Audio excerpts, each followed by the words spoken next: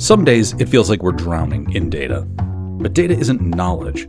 Data without context, or the expertise to understand it, is just something eating up storage space in your warehouse.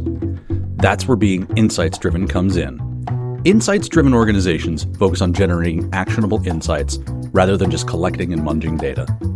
Insights drive better decisions. Welcome to the Insights Factory.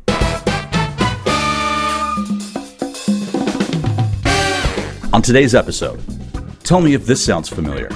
You're out at a new restaurant, the one everyone has been raving about. You greet your friends, order a drink, place your orders from a list of truly stunning dishes. A few minutes go by and the waiters arrive. With all the fanfare of a magician's flourish at the end of a new trick, they show you the plates. Covered in only raw ingredients. Uncut vegetables, sides of meat, fish straight from the water, oils, herbs with dirt still clinging to their roots. The waiters look at you as if they expect you to start clapping. No? Not familiar? I didn't think so. Now, ignore the restaurant and think about one of the most vital assets of a modern company, data. This is exactly what happens when we buy new data.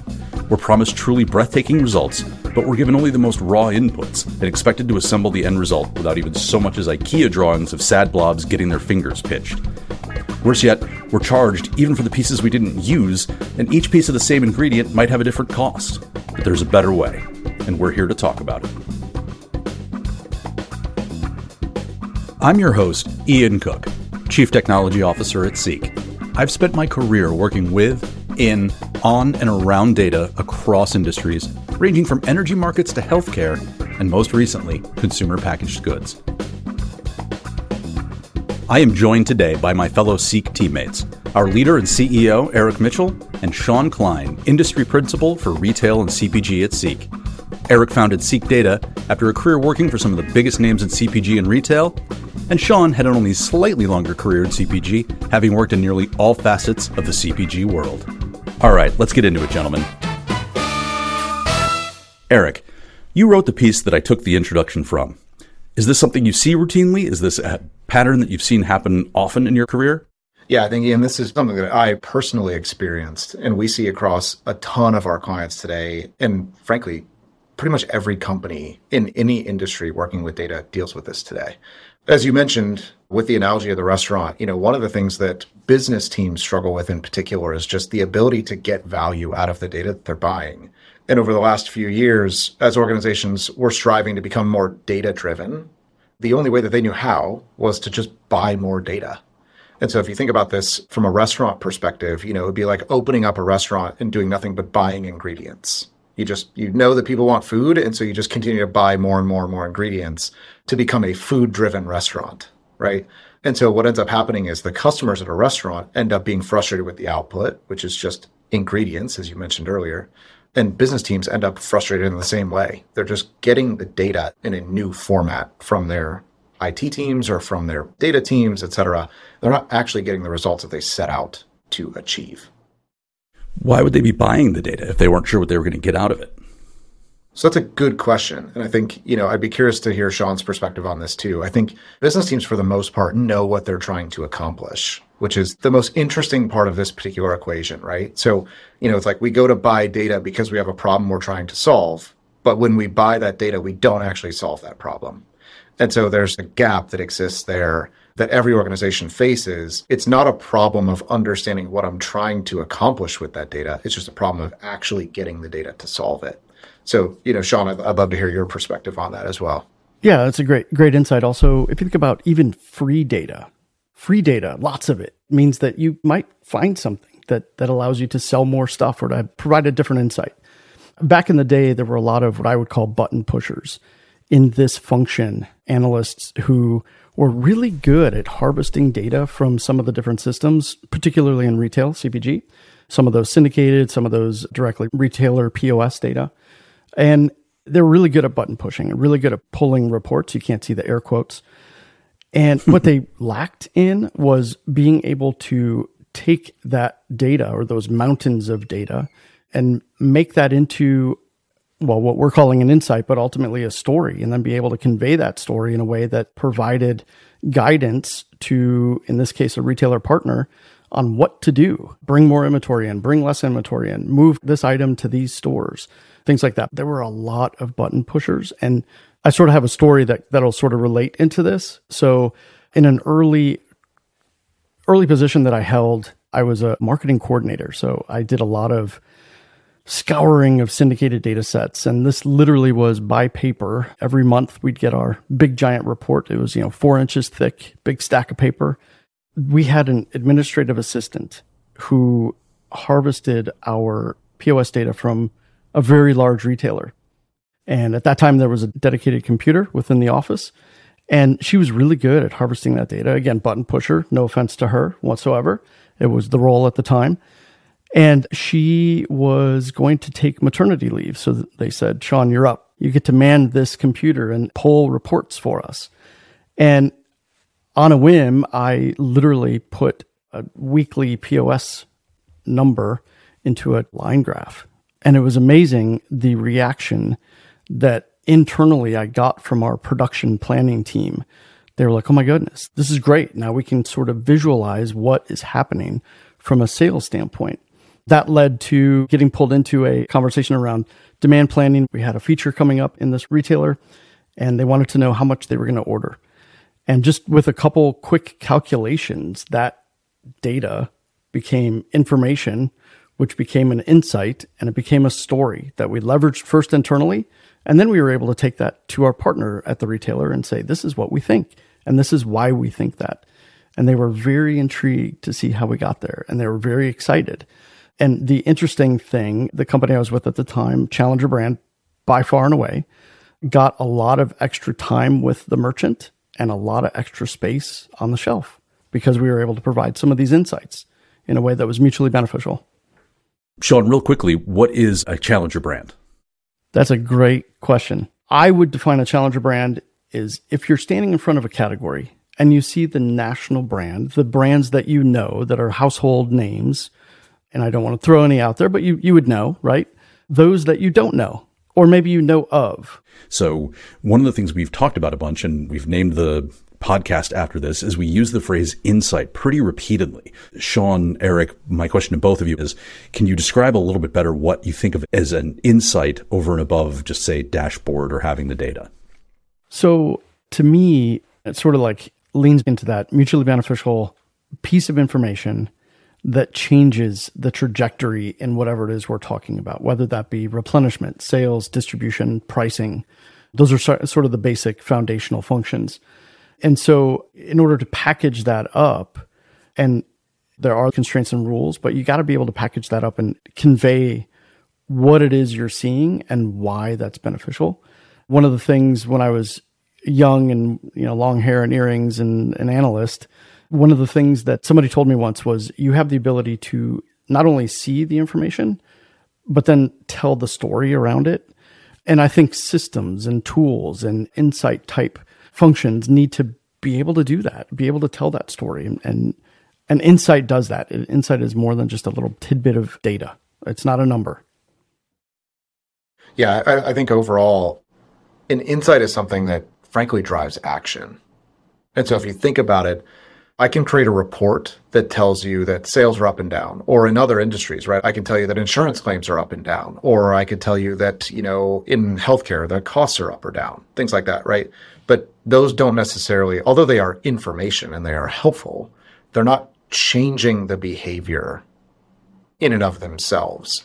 And so I think as we think about insights, I think one of the challenges that many organizations have, this goes back to, again, this whole restaurant concept is the insight is the meal. The insight is the curated meal. And so the challenge is people can't get to that because they're either not using the right ingredients or they don't really know how to cook.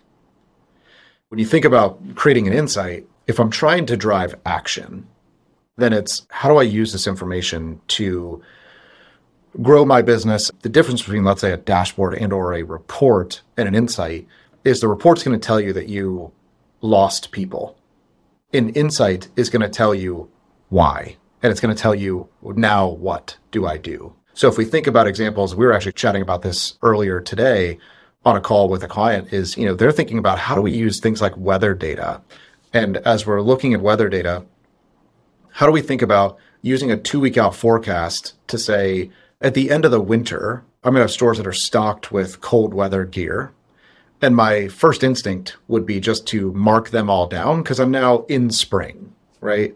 Well, when I mark that down, I lose, let's say 30, 40, 50 points of margin. So I'm losing 30% on this stuff. But what if there are stores that are still going to be cold for the next 2 weeks? I don't have to mark that stuff down 50%, right? But I wouldn't know that unless I go through the process of finding the insight to say, I have this question, which is I want to use weather data and I want to use something else to determine what stores are still going to be cold 2 weeks from now. A report doesn't tell me that. An insight, if I get to that piece of information, I can change my behavior and say, keep those stores at regular price for the next 2 weeks because it's still relevant. Erik, Sean has talked a bit about learning that process of going from button pushing to having true insight about what the data is telling you. Did you go through much the same thing in your career, trying to figure out what the data is good for, and how did you get a sense of what that could be? Yeah, so it's funny. I tell everybody my analytics career actually started as an accident. I went to college just like I was told I was supposed to, got a finance degree, and ended up working for a Fortune 500 organization in a role that focused on pricing and promotion. First job out of college, I had a friend of mine that worked in a different department, and he created a presentation one time, and it had a really pretty chart on it. And I just said to him, hey, what tool did you use to create that chart? So he told me the tool. The tool was called Tableau. This was probably in 2014-ish. So Tableau was relatively new. Yeah. So I called the help desk and said, hey, I would love to get a trial of Tableau. And about an hour later, it's on my computer. And I'm thinking, this is great. It's a 2-week trial and it's free. I'm going to spend as much time as I can learn how to do this. About a week later, my director comes over to me. And at the time, again, I'm a new analyst. I was scared to death of my director. So my director comes over to me and says, hey, I got a charge on my cost center for something called Tableau. And he said, and it was about $2,000. And in my head, I thought I was going to get fired. From that moment on, I was like, I'm done here. I'm getting fired. The last words that he said to me of that conversation were, you better use it. And then he walked away. So from there, I was like, oh crap, I'm going to get fired. I need to prove that I can generate value from this thing. So started playing with Tableau and really understood, okay, now I can work with bigger data sets. And when I'm working with bigger data sets, I can solve bigger problems and I can think about problems in a new and different way. And so I started to do, at the time, what I thought was just more complex analysis. What I was doing, to Sean's point earlier, is creating insights from that data, right? I'm no longer just creating reports. I'm creating insights. And so all of a sudden you start to talk about, in particular in the pricing and promotion world, they study things like, do I run a 2 for $4 on a product? Or do I run a promotion at $199? Theoretically, same price. Completely different consumer behavior when you run this. And it's simply because of the illusion of multiples, right? So it's like all of a sudden I'm learning insights about that. And you have access to that consumer data. Exactly. Yeah. So through partners that we work with, again, a lot of that data is coming through these partners. And the challenge that a lot of companies have today is they're getting that data, right? It's part of their ecosystem. They're just not using the tools or using the capabilities to get to insights. They're just building reports. And so that's the whole foundation of the insights concept. Excellent. Thank you. And I wanted to toss this over to Sean here really quickly. Is I grew up in a time when people talked about big data and everything's worried about big data. That feels pretty much over. People just have data. They have a lot of it. The system that you worked with, Sean, provided a lot of data that ostensibly was valuable. But the question was, how do you make those kinds of insights, as Erik mentioned, out of it? Did you routinely have those kind of challenges with the people consuming the data you provided? We did. And it started really as kind of a tech solution, a technology solution to really a business issue. When I came in, we started to look at it as a business solution with a side of tech, if you will. So we really started to build, for lack of better terms, kind of our reporting around how do you solve for specific use cases, things like replenishment, things like on-shelf availability, even kind of guiding reps to what stores and what tasks to do when they're in those stores. And then we, of course, there were a lot of scorecardy type things, whether you were up or down % of total kind of things, but really kind of moving towards this business solution as opposed to a technology solution. Probably the biggest thing, though, where that type of organization comes into play is the data and the data acquisition. If you think about it, there was value in providing clean and I'll call it hygienic data to a company that makes candy. They're not really kind of tech people, right? Although they're investing in those types of folks, BI people, data scientists, things like that, they're really good at making chocolate, for example, but they're not great yet at creating kind of these business solutions using these data networks and data providers. That definitely speaks to my experience. One of the things I spend a great deal of time doing is data cleanliness, data standardization, data normalization. When we think about buying data is, oh, this is going to be clean. It's going to match exactly what I want. And people don't quite realize just how much effort has to go into that. So you spend your time, rather than utilizing the data, trying to make the data into something that you can just put to use as quickly as possible. So this is one of those promises that we're given when we try to order the data off that menu. Yeah, I think one thing to add to that, which is super interesting, and Sean can speak to this from his experience as well. There are companies out there that are also fantastic at selling that menu. Any technology company, any data company has generally thought about these types of solutions, right? They've said, hey, you can use this for things like replenishment. And then the business users are like, oh, this is great. The person told me that I could use this for replenishment. And then they get the data. And then that provider's like, well, we don't actually do that. But you could if somebody knew how to do that. To Sean's point, making chocolate is a great example. I always like to think about somebody who's a master craftsman at something, right? Whether that's like creating things out of wood or distilling whiskey and bourbon, things like that. These companies are all masters at their individual craft, but their craft is not analytics. And so what's interesting is you end up with, again, a lot of people that are hungry for these things. So they go into the restaurant, they're starving. The waiter brings them a menu of everything that they want to see. And then they pick what they want. And again, to the conversation earlier, the plates come out and it's just all the ingredients. The question is, how do we think about that? How do we solve that particular problem? One of the ways that we like to look at that is as a supply chain and as what we would call a data supply chain. Okay, that's interesting. So you think of the data as existing on this chain that we often think about in terms of products. There's a supply chain for a product. Somebody's got to build it, ship it, get it to a store, get it to your house. You're saying the same thing exists for data. Yeah, let's talk about a product supply chain here for a minute. If I were to create a new candy, right? So I create a new version of a chocolate bar. I might be a master at producing that, and I can produce it at scale. So a couple things have happened already in that supply chain. I've come up with that product idea. I've manufactured that particular product. The next step is I have to put it in my own warehouse, right? I have to store that product. That's relatively easy. I can find warehouses. I can store that product. The next challenge is, okay, how do I get that product from my warehouse to Sean's warehouse as a customer of mine? And then how does Sean get that product from his warehouse, either into a store or in today's world, to Ian's house? What you see across any product supply chain is that the transition from Sean's warehouse to Ian's house, that last mile, is the hardest and most expensive part for any organization today, right? Everything before that is relatively streamlined. When we think about a data supply chain, it works the same way. And again, Sean can speak to this from his experience working for one of these providers. It's relatively streamlined at this point to curate data, store it in my own warehouse, get it into a customer's warehouse.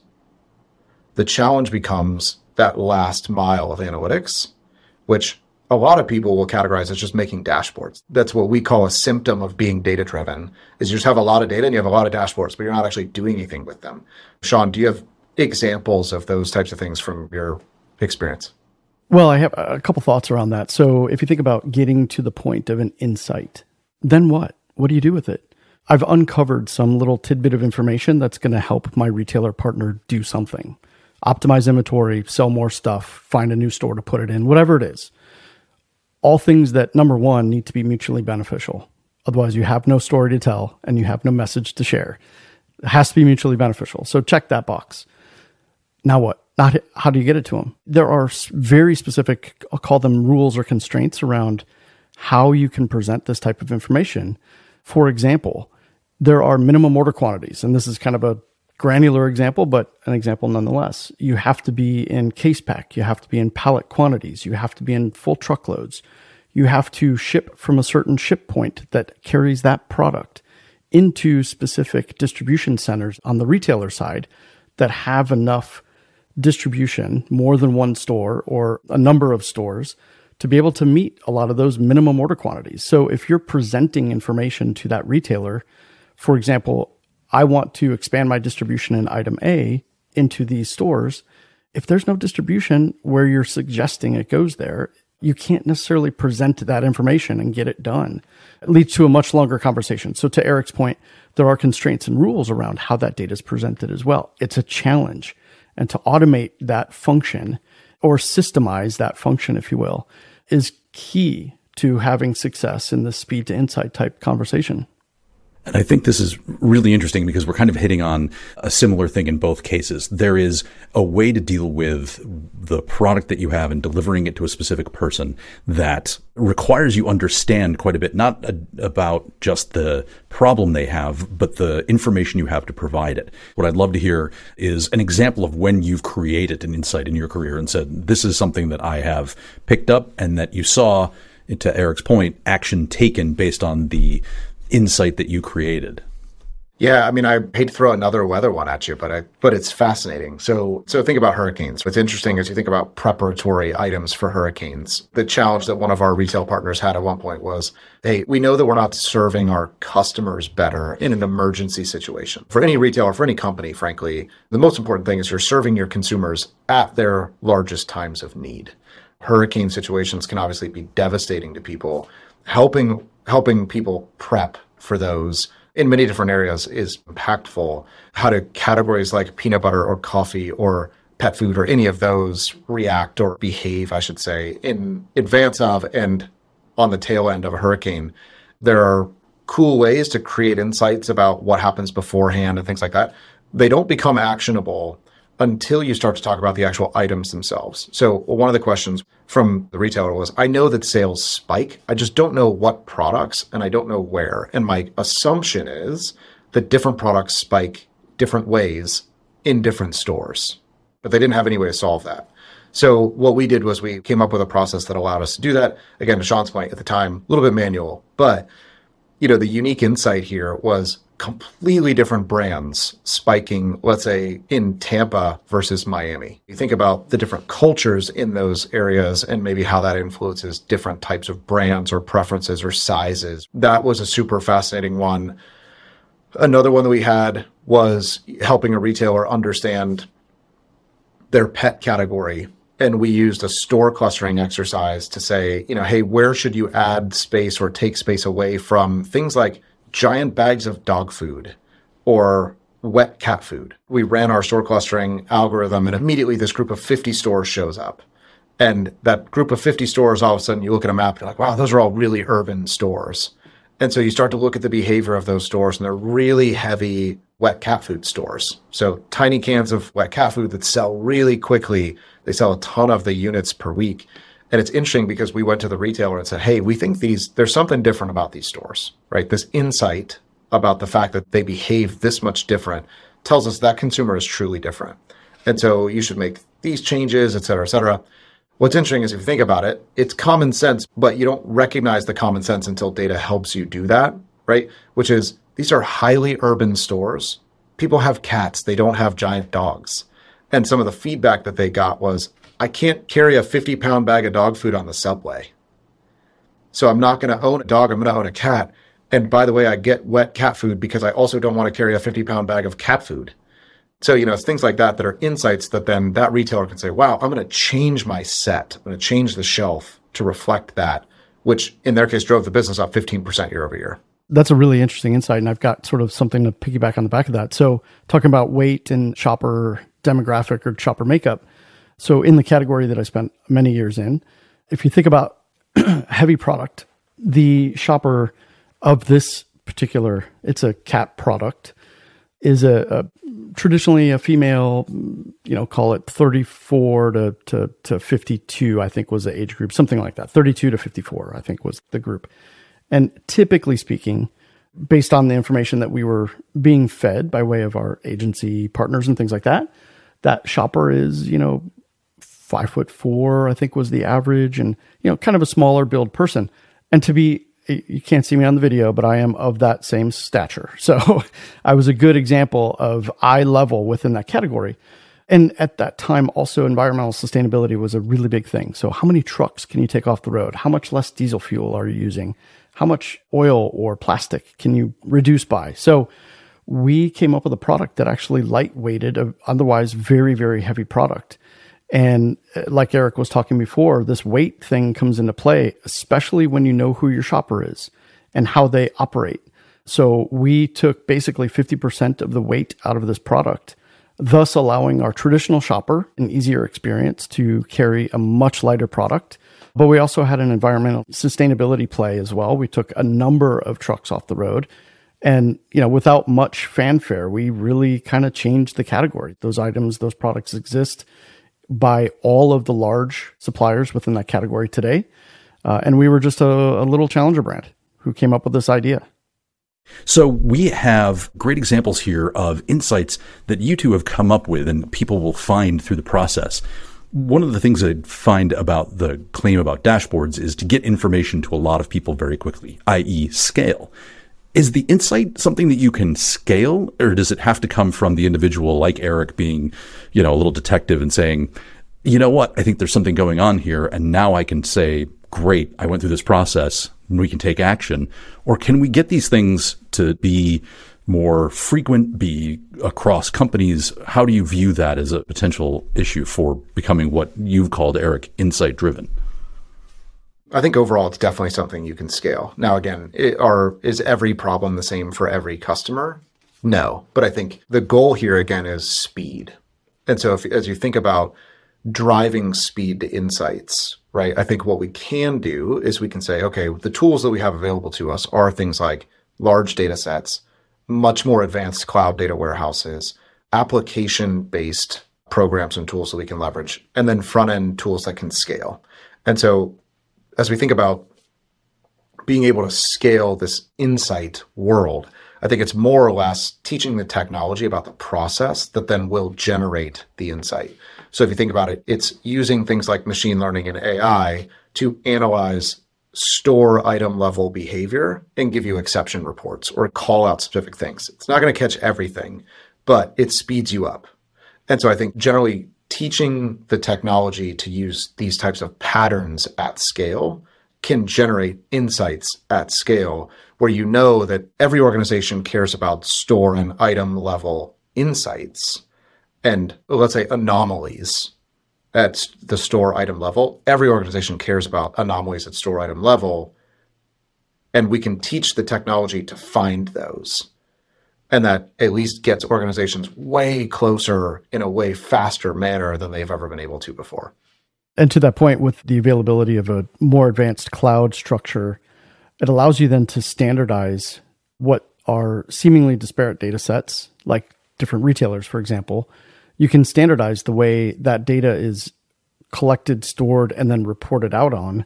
And I use that term loosely, but basically presented in these insights where you can say there are trends happening at multiple retailers, and we're able to now see this at scale, with flavor, sizes, package type, pricing strategies, things like that. That technology was not available even 5 years ago at scale. That was approachable and reachable by the masses.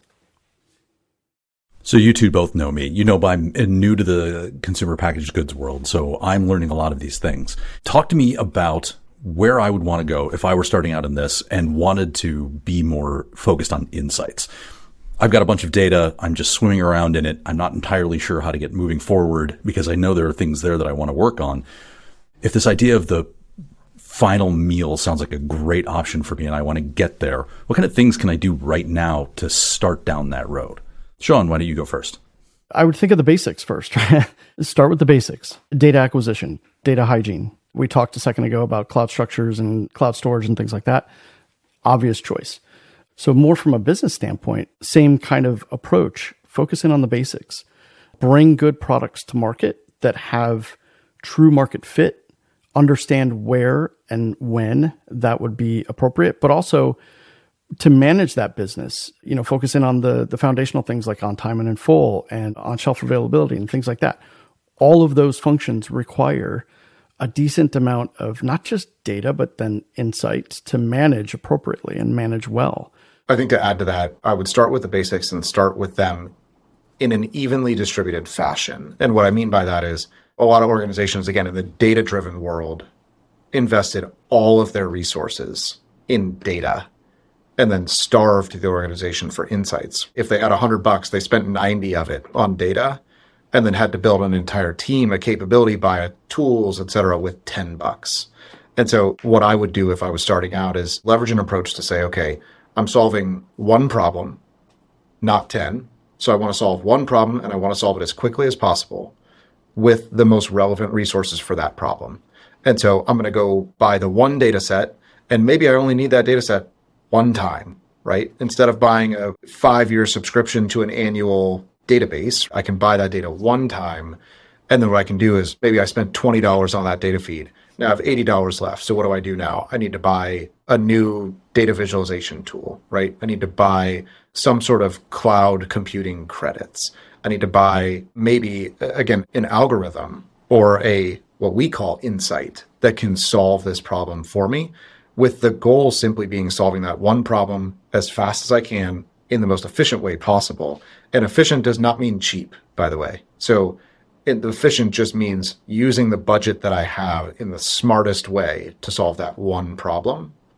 And so, Ian, if it were me, I would say, let's learn from what organizations have done over the last 5 years, which is overspent on data and underspent on the ability to analyze and turn that data into insights.